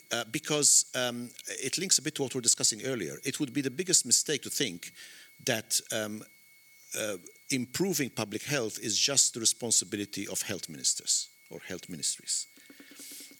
In the past, this was sometimes the perception, because in the good old days, in inverted commas, health budgets were very well protected, they were ring-fenced, and nobody was really thinking about what was under the hood of the engine and basically looking at the mechanism. So the engine was there, it was always working, it was always well supplied with fuel, and we never bothered about it. And now we have been taking the trouble to actually look at this engine and see whether actually parts of it need to be updated, and there are lots of upgrading which needs to happen. So it's been a good exercise, because you need, first of all, the Minister of Health, to do his or her job properly, needs to have the full support of the rest of government. You cannot have, the finance minister or the economics minister or social affairs ministers, standing apart from this. That's the first lesson. Secondly, from the Commission's perspective, yes, we have a Directorate General for Health, and as you all know, there's a very ambitious agenda placed in front of the Commissioner for Health, perhaps the most ambitious agenda any health commissioner has ever been tasked with. But health needs to be even broader than that. There is a strong emphasis now on the SDGs. This is really important because, again, here there's been a big shift. In the past, we always tended to kind of think that sustainable development was something happening elsewhere in the world. And now we realize, for example, the issues of the inequalities between and within member states. This requires a lot also of work to achieve those SDGs also within Europe. We are well placed. I think if you look at many of the indicators for health, Europe probably is one of the best placed regions to achieve the goals by 2030, but we're not there yet. And in some areas, I think we have to be very careful. The biggest challenges are the inequalities. The inequalities have a strong also political price tag. If we do not address those, these are the centrifugal forces that are tearing Europe apart. I mentioned, there are socioeconomic differences, there are vulnerable groups, even differences between people who live in urban areas and people who live in rural areas. The access to healthcare, living in a rural area, even in some countries that are otherwise would be classified as rich, high GDP and so on, you will see even within those countries, makes a big difference if you live in the capital city or one of the main cities, or if you live in a rural area. And this is something which, if left untackled, will create enormous political implications. So obviously this has to be a priority for the Commission. It will be a priority for the Commission. We also need to find better ways of using our funding instruments. We have very powerful instruments we can deploy in Europe. Various types of funds. We have already some very good examples. Like, for example, we have been using the structural reform support to work with countries, for example, who don't yet have a good cancer screening system, to actually help them, because in putting such a system in place, they not only improve public health, but they also save money in the long term. So this is also a very important example, and we will be looking across the board to all the programs that we have to find the best possible match between issue and instrument. This is, I think, a key responsibility for the Commission. If we can use all the tools in the toolbox and not just one or two. And I think the final challenge I would mention is that we need to move away from this thinking that we say it's either the member states' responsibility or it's Europe's responsibility. It's our collective responsibility. Subsidiarity does not mean we pass the buck to each other. It means we have different roles, but we work together on the same issues. And this is why this analysis of the state of health is so important. Of course, the responsibility for delivering health systems is with the member states, but the member states should feel supported, particularly those that are in the weakest position. They should be able to rely on the European Commission and other European institutions, and indeed on support from other member states in terms of transferring of best practices and so on. There's a lot of work which can be done there, and so I hope and I am confident that the next 5 years, particularly because of the themes chosen as priorities in the area of health, will help us achieve that transformation. Thank you, Martin. So I would now like to open up the floor to you for your questions and comments. And I would like to take a few questions and comments first round, and then I'll address it to the panelists. So who would like to start? We have heard many things, but we also heard some things not, like migration and health, aging, environment and health, mental health. Yes, please. Oh, there's the microphone. My name is Michal Boni, former member of European Parliament, now related to APCO and Martin Center. Thank you very much for the conference and for those reports. Two small questions. Firstly, the assessment of European reference networks. It is not clear for me if we have money for the future. And it is important because the role, the significance of this network is clear, and it is changing mind in many countries, because we, on the other hand, need to remember that healthcare systems are under the member states' competences. It's not so easy as to create some kind of harmonized solutions. And the question to Professor Czabanowska, could you explain much more precisely the new model of leadership, yes? Leadership at the European level, and how to join the leadership at the European level with those levels at the national level, because it's crucial from political point of view how to integrate policies and activities at the healthcare area. Yes, thank you. Any further questions or comments? Yes, Zsolt?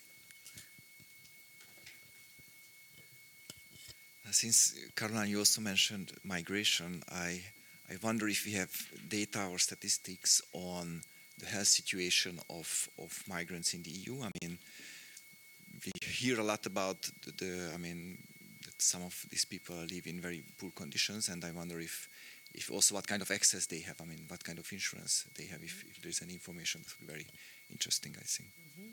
Thank you. One more over there.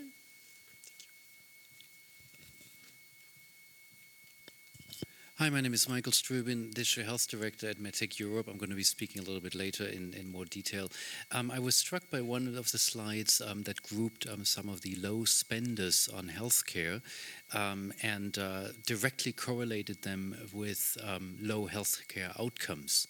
And one of the countries that we looked at and that I have a special interest in is Estonia, because it may actually be spending very little money on healthcare, but it's one of the superstar achievers in digital health.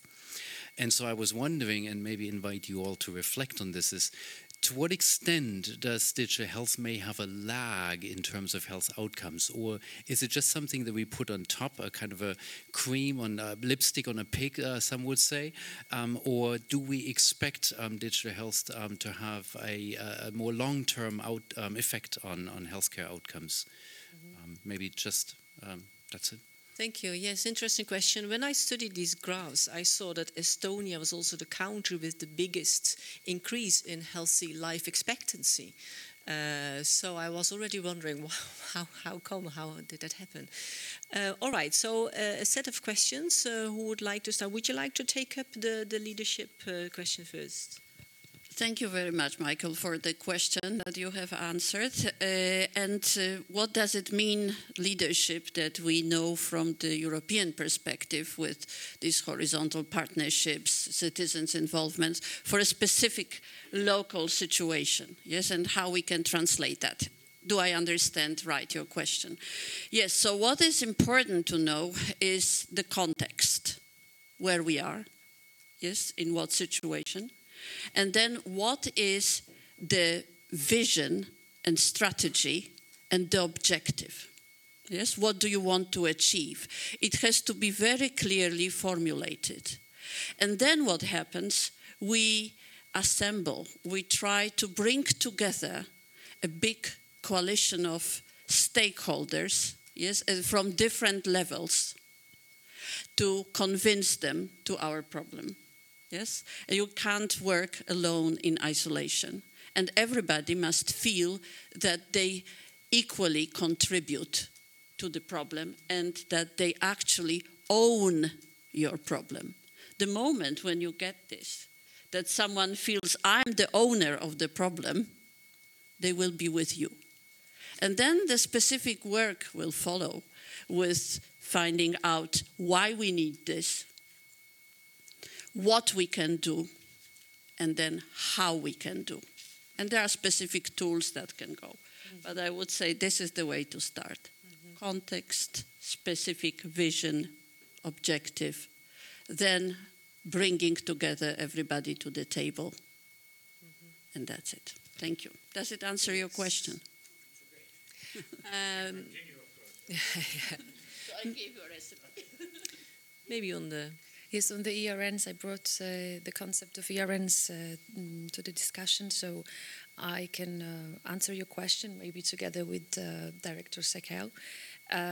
Indeed, the fact that the European reference networks face significant challenges to ensure they are financially sustainable and able to operate effectively was one of our main observations in the recent performance audit report on cross-border healthcare access.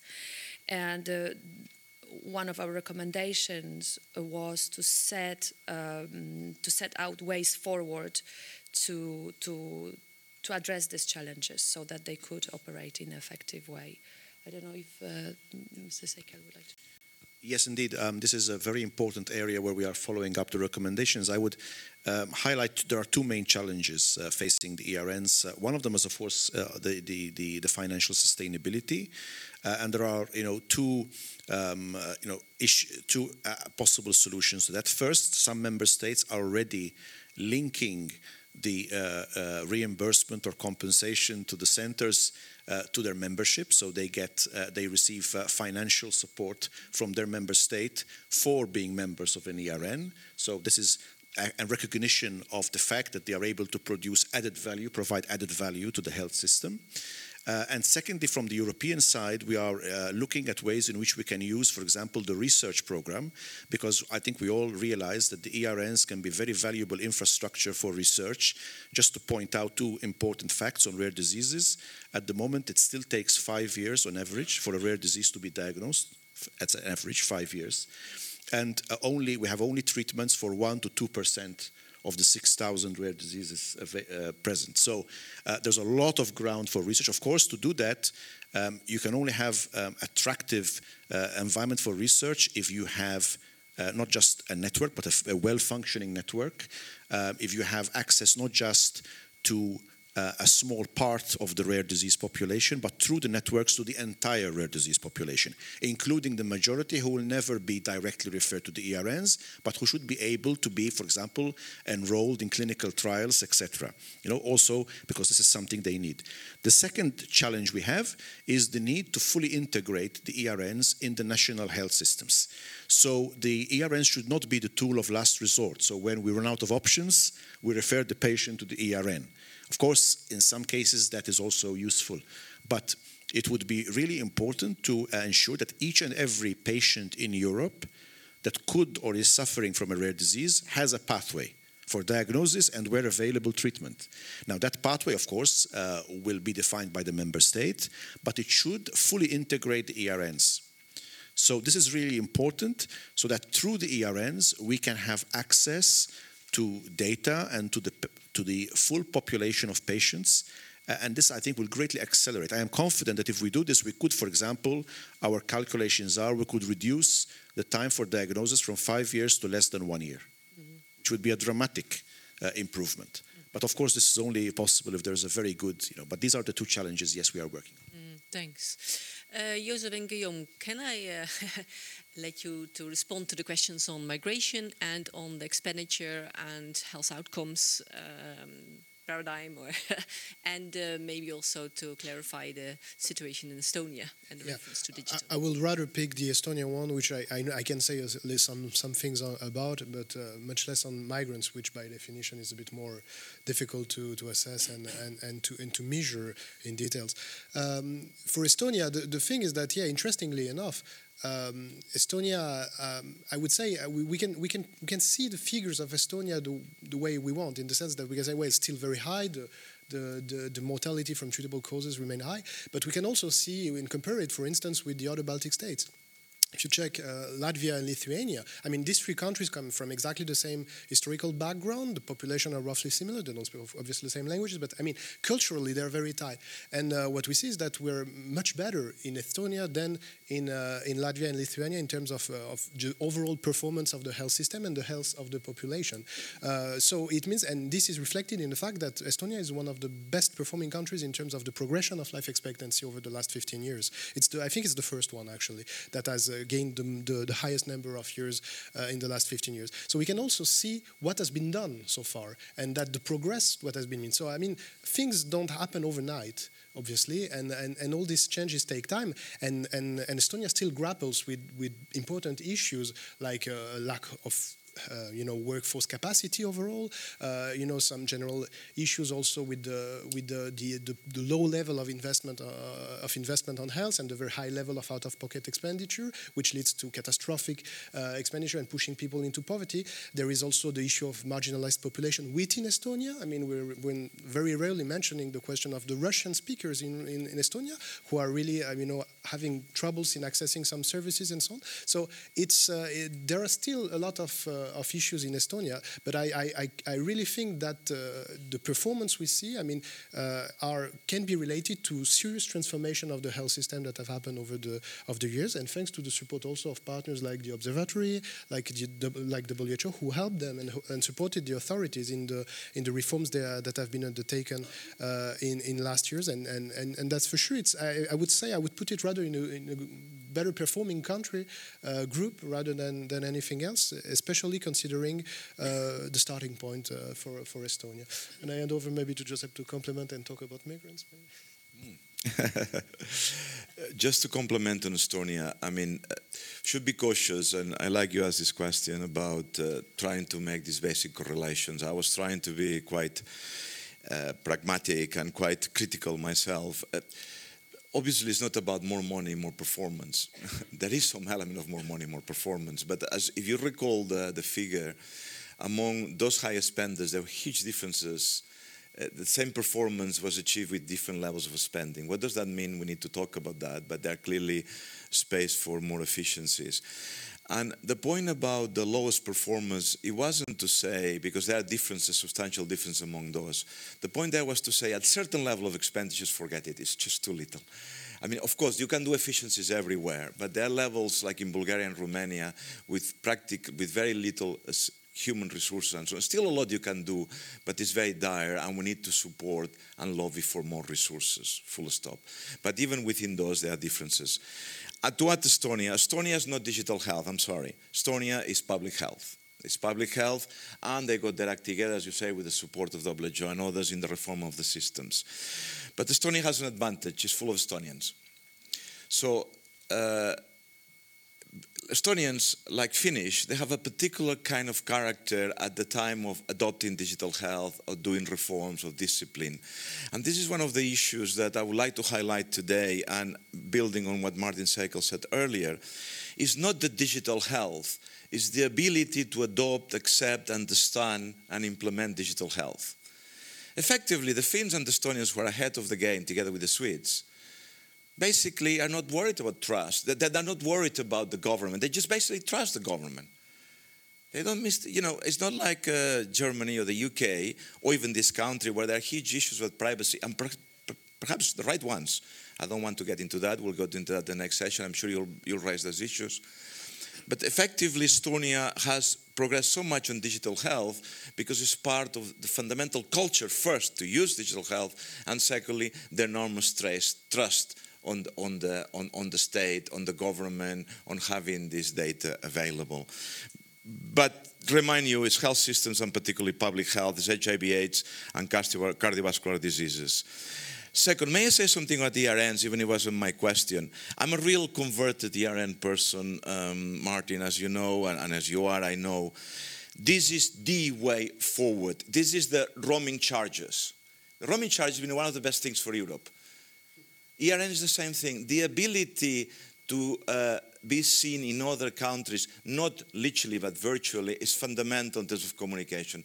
Secondly, the issue of sustainability, I totally agree, obviously, with all the comments of Martin, but it's a national level. In terms of the Commission, with you, Martin, as you know, we're trying to do a study about the use of resources and the costings of these ERNs. When you talk to these ERNs, they get so many intangibles.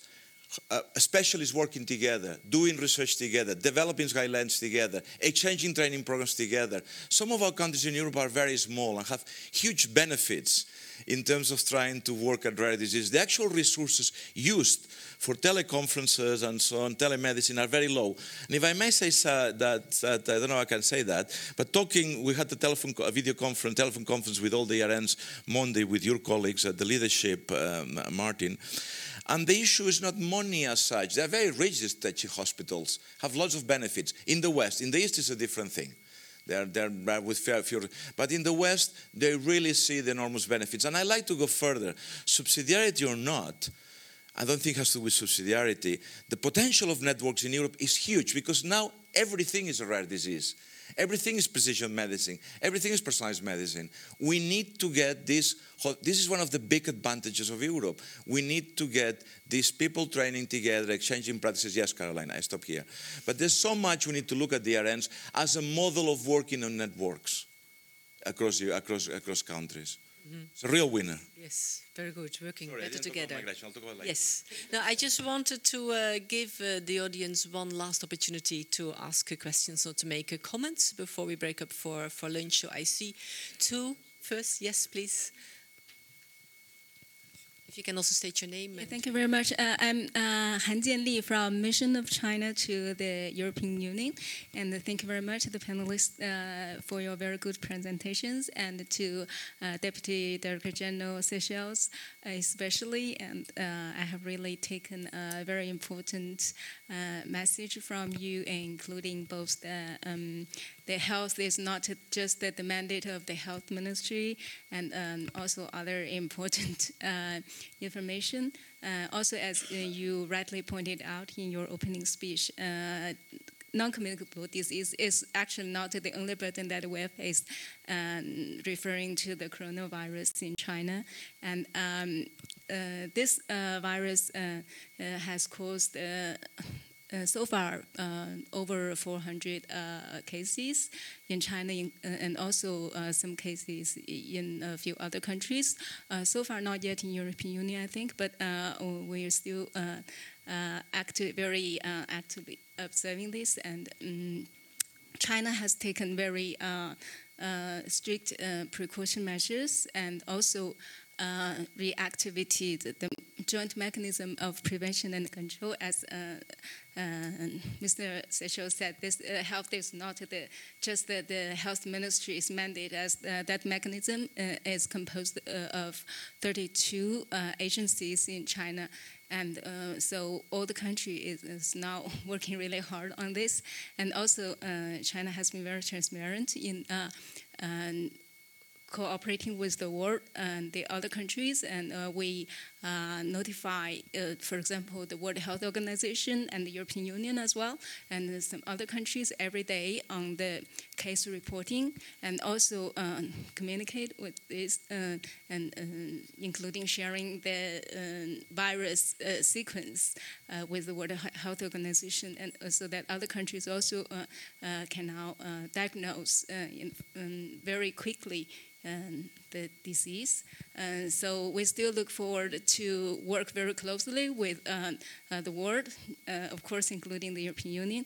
And also, actually, just 6 or 7 hours ago, China had a press conference talking about this, the control of this disease, and all the transcript is online, but in Chinese. If anybody is interested, welcome to come to me during the break, and I would like to give my translation service for any information you'd like to know from that press conference. Thank you very much. Okay, thanks for updating us on the situation. It's a bit more reassuring. Thank you. Yes, please. Thank you. I'm Stefania Boccia from Catholic University in Rome. I'm professor of public health. It's more a comment than a question, because I was listening to the excellent presentation, especially those about avoidable and preventable mortality. But concerning avoidable and preventable disability, we know from the companion report that there is a huge difference across European member states in terms of length of life lived with certain disability before death. And we know that Sweden is the best performer, around 8 years, like Italy now, more than 20 years lived with some disability, and we still know that a lot of these years can be reduced with very good preventive efforts, and especially those tackling behavior, as Guillaume said. So I also think that sometimes public health professionals and policymakers should be more brave, because we know that in Sweden, we have only 10% of the population that smoke. And if I'm not wrong, in 2025, maybe there would be a completely ban of smoking in Sweden. So again, my question is, what is your view about this point? Because it's okay, I'm completely in agree with you that a Minister of Public Health cannot work alone. They should work with the Ministry of Economics, Agriculture, Infrastructure, whatever. But sometimes we have answers to some difficult questions, and we should maybe be more brave to put them in place, but it's just a consideration. So I want to see your view on that. Mm-hmm. Okay, that's an important comment. Okay, last opportunity. 1, 2, yes, over there.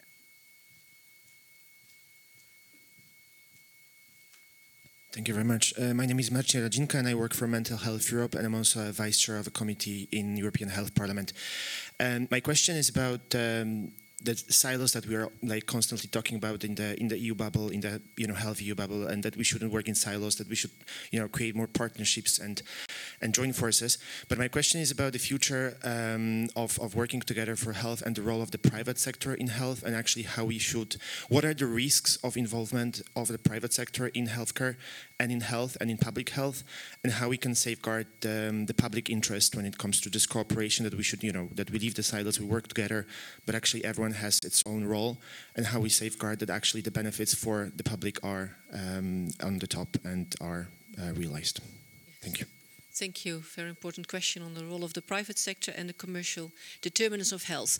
So I would like to give all of you one more opportunity to make your final statement, as well as responding to the comments and questions that were just put forward.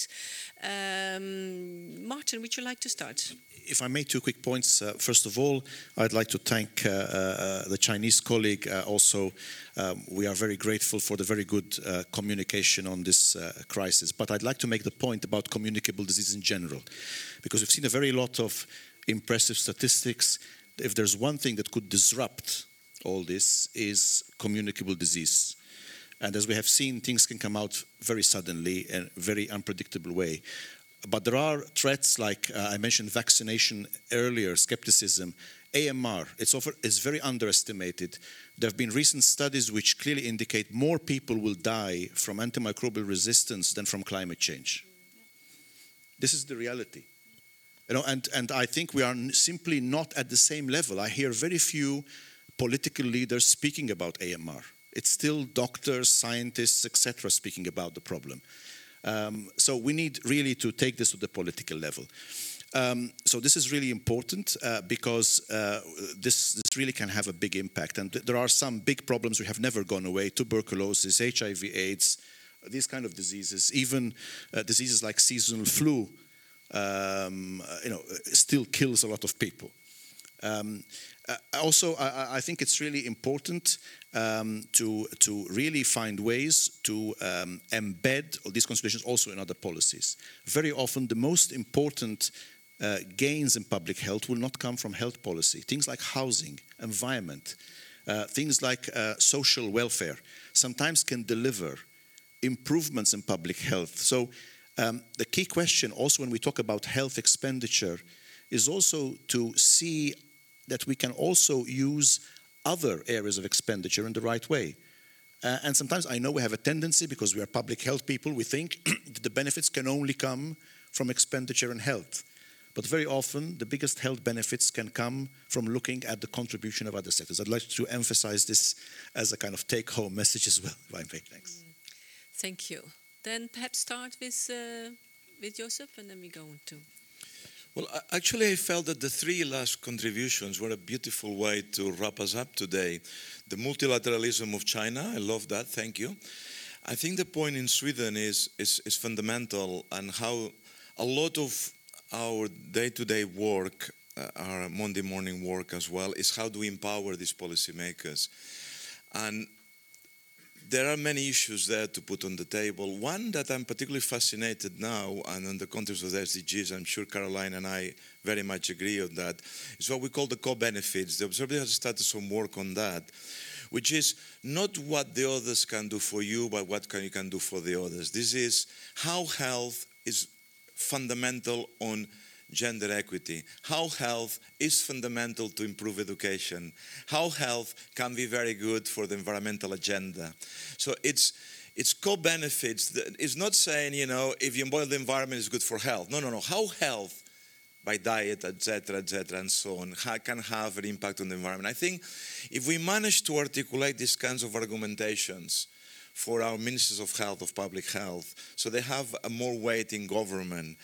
If we support them when they have real day-to-day needs, there's a lot of the transformation, the leadership, the knowledge brokering, I think we have a real chance. And I think we need to change a bit our genes, the way we operate in this room, all of us, on how we see them, particularly those in university. We need to see ourselves as supporting them with these nuggets of information, evidence, and support, and so on. So I think that's I think will be an important conclusion today. And I think the public-private mix is the second one. Actually, if I may say, one of the themes this year, maybe the theme this year, I don't know if I can say that, but I always say what I shouldn't say, in Gastein, maybe dancing with the elephants in the room. That's my push in the theme. And I hope Martin will be there. And it's the commercial determinants, it's the elephants in the room. And the elephants in the room, we need to dance with them. Not very closely, with some distance sometimes, and have a judicious mix of carrots and sticks. So some are prepared to real. I remember a long time ago in youth, I was running a plenary, and I had all the major private determinants of health there. We had some of the multinationals, let's leave it like that. Even Pepsi-Cola was there, how politically incorrect. So they were there. And they were saying, I thought it was very important actually to mix them with the public health profession, although it was very much criticized. They were saying, listen, we're prepared to self-regulate, but only if the Commission and WHO and others, and particularly I really like to support what the Commission is trying to do, because WHO doesn't have that regulation capacity, the stick is there, threatening us, then we'll do that. But the self-regulation alone will not go very far. So yes, you look at, I'll stop, but universal coverage, even WHO, even the whole movement in low-income countries and middle-income countries, we won't get universal health coverage unless we play with the private sector and we bring them on board. We have to dance with them, but with caution. Thank you. Joe. Yeah. Just a very quick comment. I think that, indeed, we need to have better performing public health professionals better trained and so on. But I really believe, I will use a quotation from Max Weber, you know, the founding father of sociology. One day he was asked, what is a sociologist? And he basically answered, a sociologist is someone who makes a living out of sociology. So I think that we all have a responsibility, and we can all be public health professionals also, as long as we make a contribution. And I consider that someone like an architect that designs a building where he swaps the parking slots of people, you know, so that they have to walk a bit more before they come to office, that the elevator starts at the third floor, and so on. All these persons are, for me, the real public health also professionals, because they're making a real contribution to the health of the population and so on. So I think that it's important to have people to lead that, but also to be able to understand that, you know, the health in all policy is really the answer. Then what to do, how to manage the question from our colleague from Sweden. Also, I think that we have to understand, and there is some sort of a revolution that we have to make in our mindsets. I think it's the sense that, you know, as long as we will consider the health systems, and that the leaders of health systems will only focus on the fact that, you know, we have to balance, you know, incomes and expenses, we will have this issue of saying that what's worth investing on and so on. I think that if we consider that public health and prevention also is a necessary element, we can spend on it only if we consider that the role of a health system is not to be balanced, but is to provide health to the population. You see, so that's also some sort of to be more bold in our approaches in this, and be able to handle that switch in our mindset. That, you know, if we consider that delivering health and improving the health of the population is not cost-free, then we will be able also to invest more in these interventions, that not necessarily, you know, if we go beyond cost effectiveness or cost saving in the reasoning on that. So we have to be more bold in our approaches on this. And the last, very, very last point is that the relation on public-private and so on, I think have to be also made more, have to be improved also in the way, in the influence of one over the other. And I will just use a very simple example of what happened in the country where I'm living, in France, because there has been a huge attempt by the public health community to, you know, to have the authorities taking up the dry January concept, meaning that we have just to take 1 month with alcohol-free, you know, behavior, and just to check on our consumption, our relationship to alcohol consumption, and so on. And the authorities, the Ministry of Health, was keen in supporting this officially, and the executive authorities say no. As a matter of fact, we will not, considering the size of this market sector in France, and so on. So I'm just saying that as long as we will not be able also to make health prevail on other interests, I mean, there will be a lot to be done still. Mm-hmm. Thank you. Joanna? Maybe just 2 sentences to wrap up. I would like to underline the importance of audit institutions in auditing fields that matter to EU citizens in public health, definitely is. And just draw your attention to the fact that sometimes we can have audits that would be categorized as environmental audits, like our recent audit on air quality, but indeed these are also audits in public health, while air pollution is a pressing threat to health, and I would like to draw your attention to this report as well. Mm-hmm. Thank you.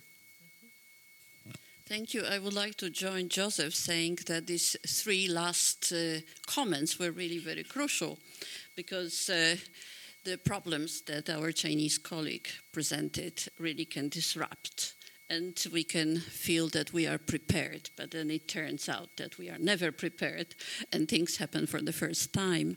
And then that we have to have courage to work across sectors and include those that can participate. And concerning the private sector, we have a lot of positive examples, and the Convention on Tobacco, and here there is a great success, and colleagues were working with the industries which are very strong.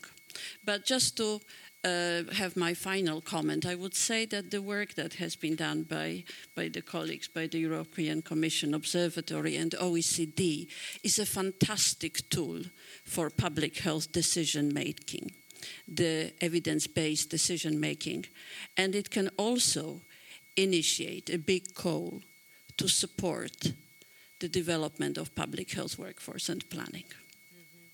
Thanks, Kasia, for these comments, and thanks to all panelists for these comments. I think we've had a very rich session. We have covered a lot of topics, which was very well set out by the State of Health in the EU overview presentations. We will have new opportunities that are coming up, which we didn't manage to discuss here. We briefly touch upon the semester, but there's also the Green Deal that has been presented with lots of links to environmental health. There is the Social Europe roadmap presented. There's an action plan on the European Pillar of Social Rights. There will be a digital strategy coming up. So loads of opportunities for us to link up with and to ensure the health and well-being of all of European citizens. So we have work to do. That's, I think, what I want to say here. I would like to thank Josep, Guillaume, Martin, Joanna and Kasia for your fantastic contribution, and for the Bruegel Institute for hosting us here. And there is a coffee break time now, and back at 11:30. What is it? 11:30, yes. Thank you.